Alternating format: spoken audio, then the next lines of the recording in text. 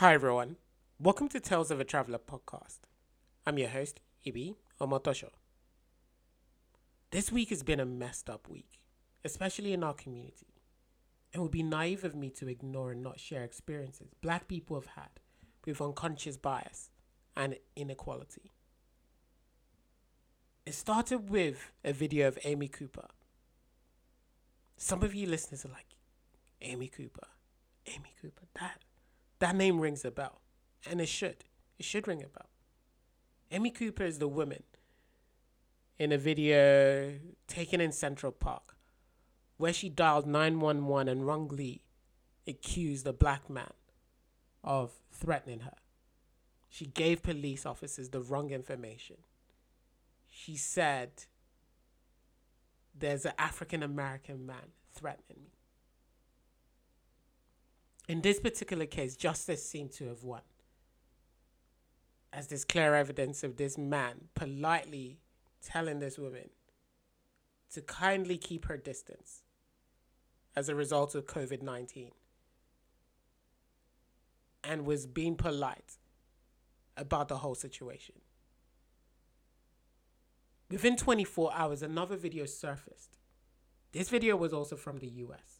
It was of a white police officer with his knee on a black man's neck. The black man's name was, I'm saying was, because this man has passed away, George Floyd.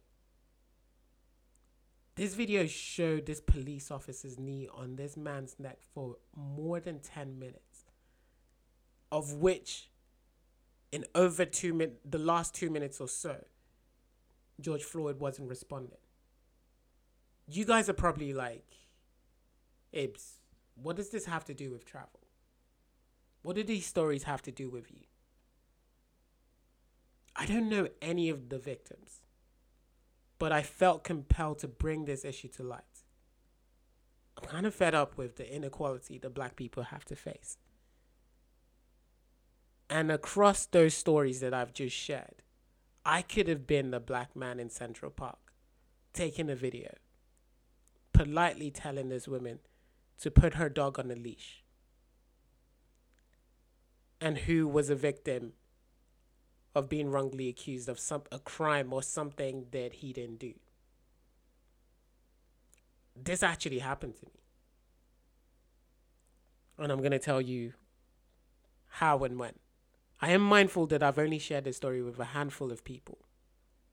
And I've got family members who actually listen to Tales of a Traveler podcast. And this will be the first time they're actually hearing this. So, yeah, if you are, definitely just keep it to yourself for now. And when you see me or just drop me a message, we can chat about it if you need to.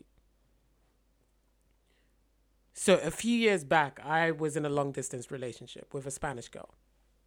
She lived in Madrid, Spain, and obviously I live in London. So we were doing this thing where, she'd come to London, I'd go to Madrid. We were doing that for some time. On one of my visits to see her, we were out together with friends, just like any other night. Once the night was over, we kind of said bye to our friends. We got a taxi, and we were heading back to my girlfriend's house. I drank not that much, and the cab ride made me nauseous, and I needed to throw up, basically.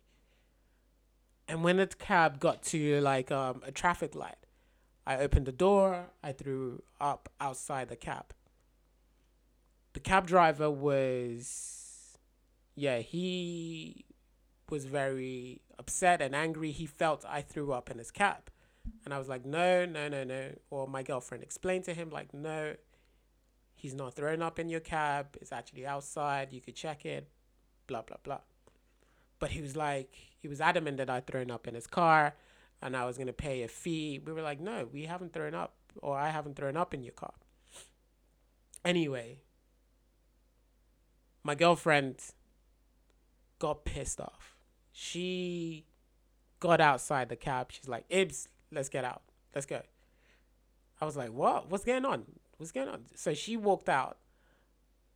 We were near her house, by the way. We could literally see her house across the road. And I just just before I got out, the cab driver just accelerated, and it was like a scene from a movie where I looked like I jumped out of a moving car and I started rolling. And this cab driver then stopped his car at the traffic light, got out, and and was being aggressive to my girlfriend at the time. And, I got myself up. I kind of went to the both of them. I was like, guys, calm down, calm down. What's going, like, just chill, chill, chill. I was trying to dissolve the situation. Anyway, he was very aggressive and he hit me. I was like, yeah, I still didn't retaliate at this point. But then he hit my girlfriend and I just heard her scream. And I just like flipped the switch. And what ended up happening was I started hitting the cab driver. When police arrived at the scene, what they saw was me hitting the cab driver. I don't really know what happened in those moments, but I felt the police officers were taking all of us to a police station and we're just going to try to resolve the situation. My girlfriend and I were in the back seats of the police car. The cab driver was in his car. And I was like, where's he going? Why is he not in the back of a police car? I found out that the moment the police officers arrived at the scene, the cab driver pressed charges. So I was accused of assaulting him. They didn't even ask me for anything. They didn't care about what had happened. They literally just took his word for it. When they arrived at the scene, of course, that didn't help because I was seen as their aggressor. They put us in jail, actually. So my girlfriend was let go the next day. The next morning, in fact. They said they wanted to teach me a lesson. I don't really know if they were trying to teach me a lesson because I was black or I was British. Because, let's be real now, like British people don't necessarily have the best reputation in Spain. But it could have been either or. Either way, they said that. We need to teach him a lesson. So they kept me in jail for longer. I was fortunate enough to get like a lawyer and the case got dropped. In the cases of Amy Cooper, who wrongly accused that black man of threatening her, I just had this scene in my head of police arriving at the scene, tackling this man, in the worst case scenario, taking his life for a situation he was wrongly accused of. Some of you are going to have your questions and reservations like, Ibs, you were intoxicated. I drank. I put my hands up to that.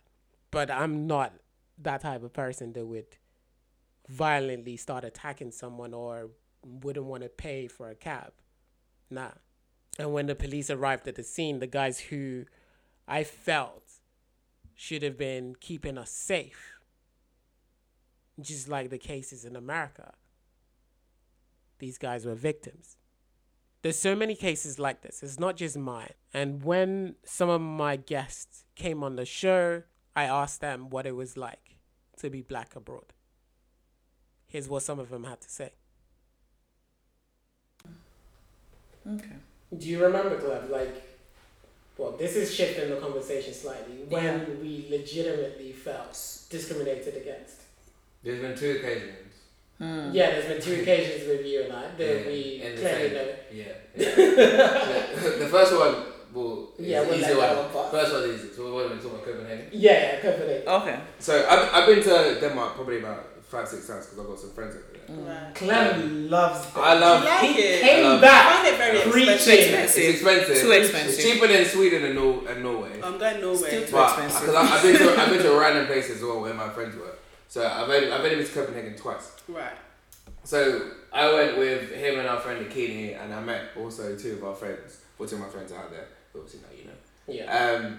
And we were walking around trying to find somewhere to go, and we approached a place where there's a black bouncer. It seemed to be like a kind of hip hoppy something. Like there was another black guy in front of us. And those were my two Danish friends as well. And then we walked up to go in, and then the black bouncer was like, no. But the black bouncer was like, but it just sounds like Mayfair.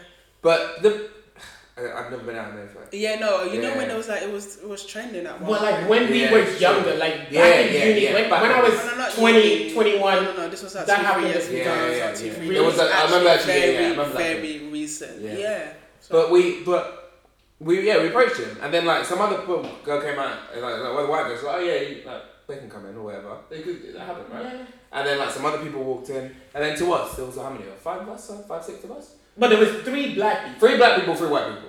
Yeah, like, so equal. No, it wasn't even like we didn't even think we weren't particularly drunk. Like I think we weren't like out of it.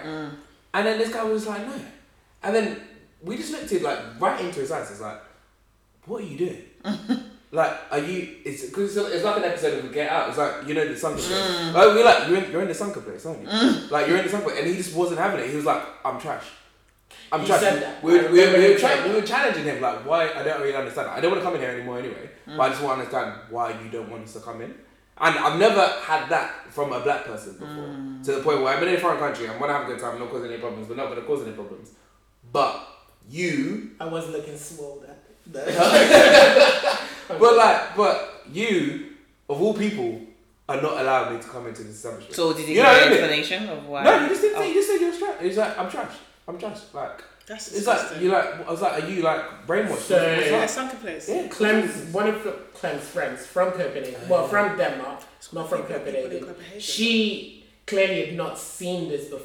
She'd never seen it. Like for me, I've experienced that so many times that I don't even recall all of them. I just when I see it, I've learned to keep it moving, like not hold on to those things. Like I'm not gonna spend my money. I'm gonna go have fun somewhere else. Like this place is probably trash anyway.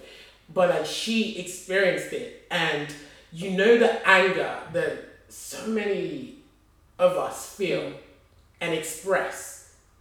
She expressed it to this bouncer. She's like, "What the fuck are you doing?" It's like what? But in my head, I'm like.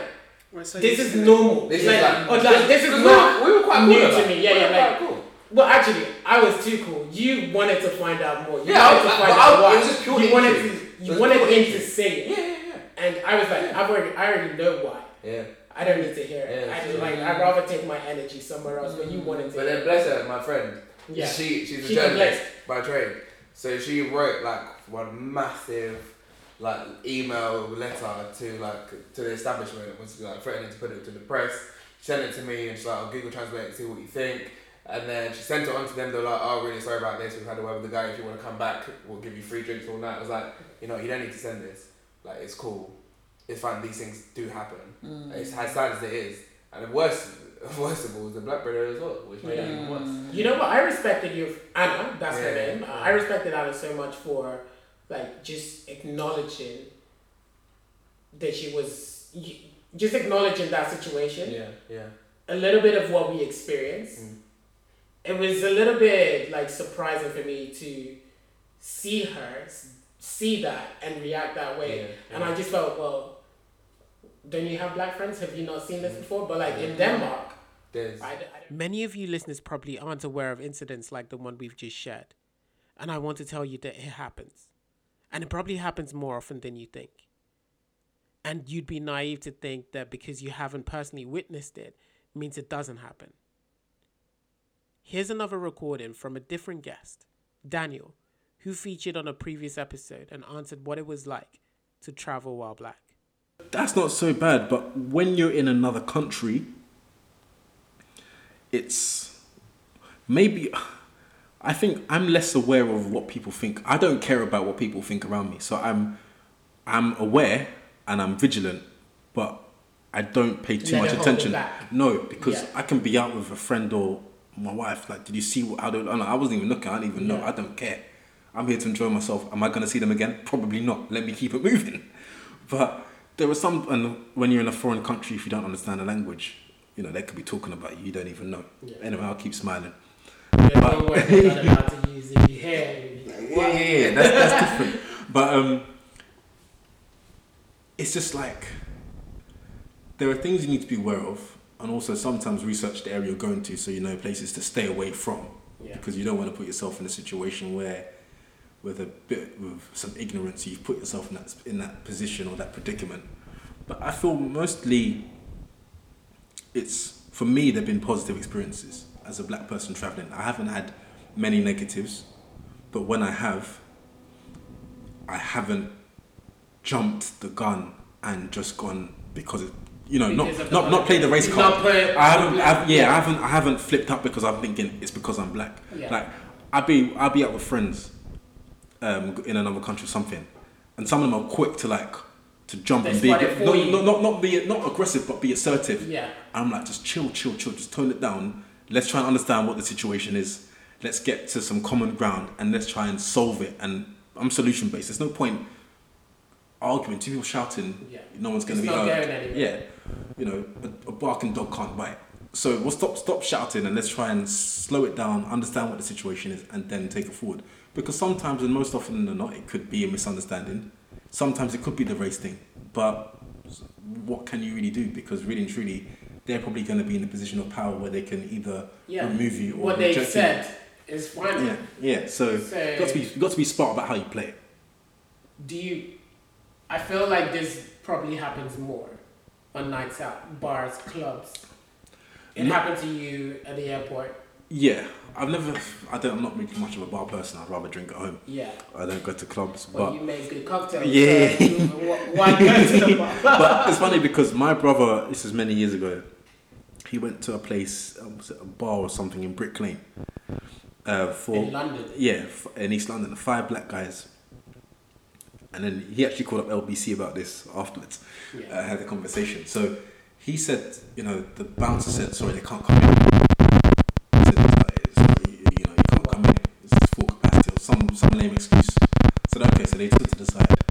5 white guys. They were let in.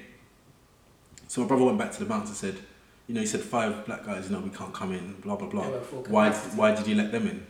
He said, basically, what bouncers do, they look at the people and thinking, well, we on ourselves can't handle these 5 black guys if something's going to pop off. Therefore, we're not going to let them in. So they're thinking about from a selfish perspective of, if something happens with these 5 black guys or however many black people and something pops off, I can't control it or we can't control it. So therefore, they reject you. But what if it happened with the 5 white guys? Can't they control it? But that's why it's a stereotype that comes into it. Because exactly, it's the stereotype. It's the stereotype, and unfortunately, some black people do live out and make sure that stereotype lives on. Yeah. But it's what can we do? It's about giving the youth of today, empowering them with the right tools and the way to do things to act accordingly to change that, because if not, it will continue to become a generational prejudice and stereotype. Yeah. I want to thank you listeners for tuning into the 50th episode of Tales of a Traveller podcast episode. If you guys have any questions about what you've listened to, about the guests, what they've shared, please hit me up on Instagram, Twitter, or Facebook. The social handle is @TOATPODCAST, or just search Tales of a Traveller podcast on any of the platforms. Until next time, peace.